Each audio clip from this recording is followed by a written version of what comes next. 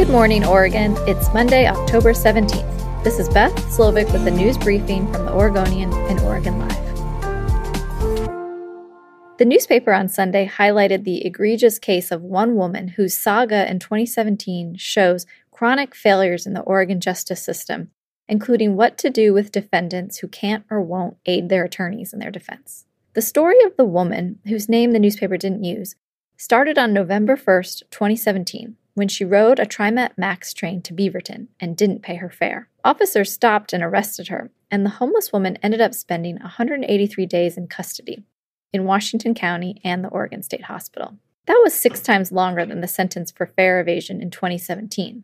The woman declined 13 times to talk to her court-appointed lawyer, compounding her problems.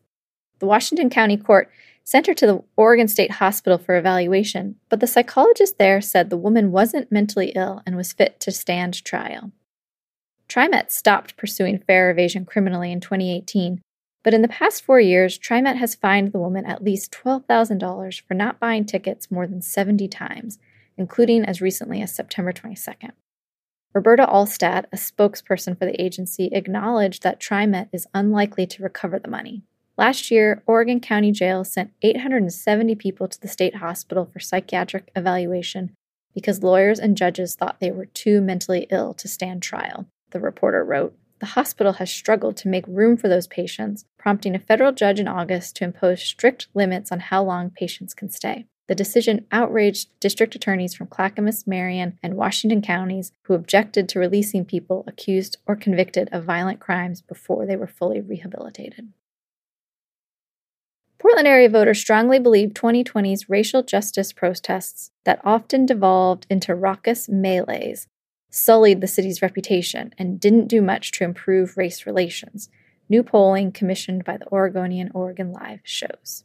The protests over more than 100 nights did more harm than good to Portland's image, according to 81% of 600 likely voters polled in the Tri-County area. DHM Research conducted the poll from October 5th through Monday. Metro-wide, only 18% of voters said the protests did more good than harm to Black residents, while just 16% said the protest helped harmonize race relations. A larger share, 50%, said the protests harmed racial relations, while 42% said the protests did more harm than good for the city's Black population. The views of Portland area voters of color match the views of white voters on these points, as well as other takeaways from the protests' impact, the poll found. The Nakia Creek wildfire in southwest Washington grew rapidly on Sunday as wind and dry conditions spread the week-old blaze to 400 acres.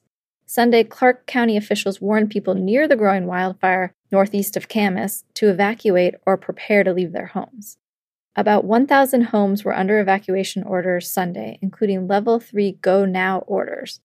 That's compared with about 100 households under Level 1 Be Ready orders Tuesday, 2 days after the blaze ignited for unknown reasons. The Clark County Sheriff's Office said Sunday the fire covered 400 acres and was, quote, aggressively moving west and southwest. Thousands of people descended on Tualatin on Sunday for the West Coast Giant Pumpkin Regatta pumpkin races. In giant pumpkins turned into boats, participants raced in Halloween costumes and sometimes sank in the lake at Tualatin Commons. The regatta has been a tradition since 2004, but Sunday's weather, despite the wildfire smoke, was particularly gorgeous, with highs near 82. Thanks for listening. You can support our local journalism by subscribing to Oregon Live. Go to OregonLive.com/podcast.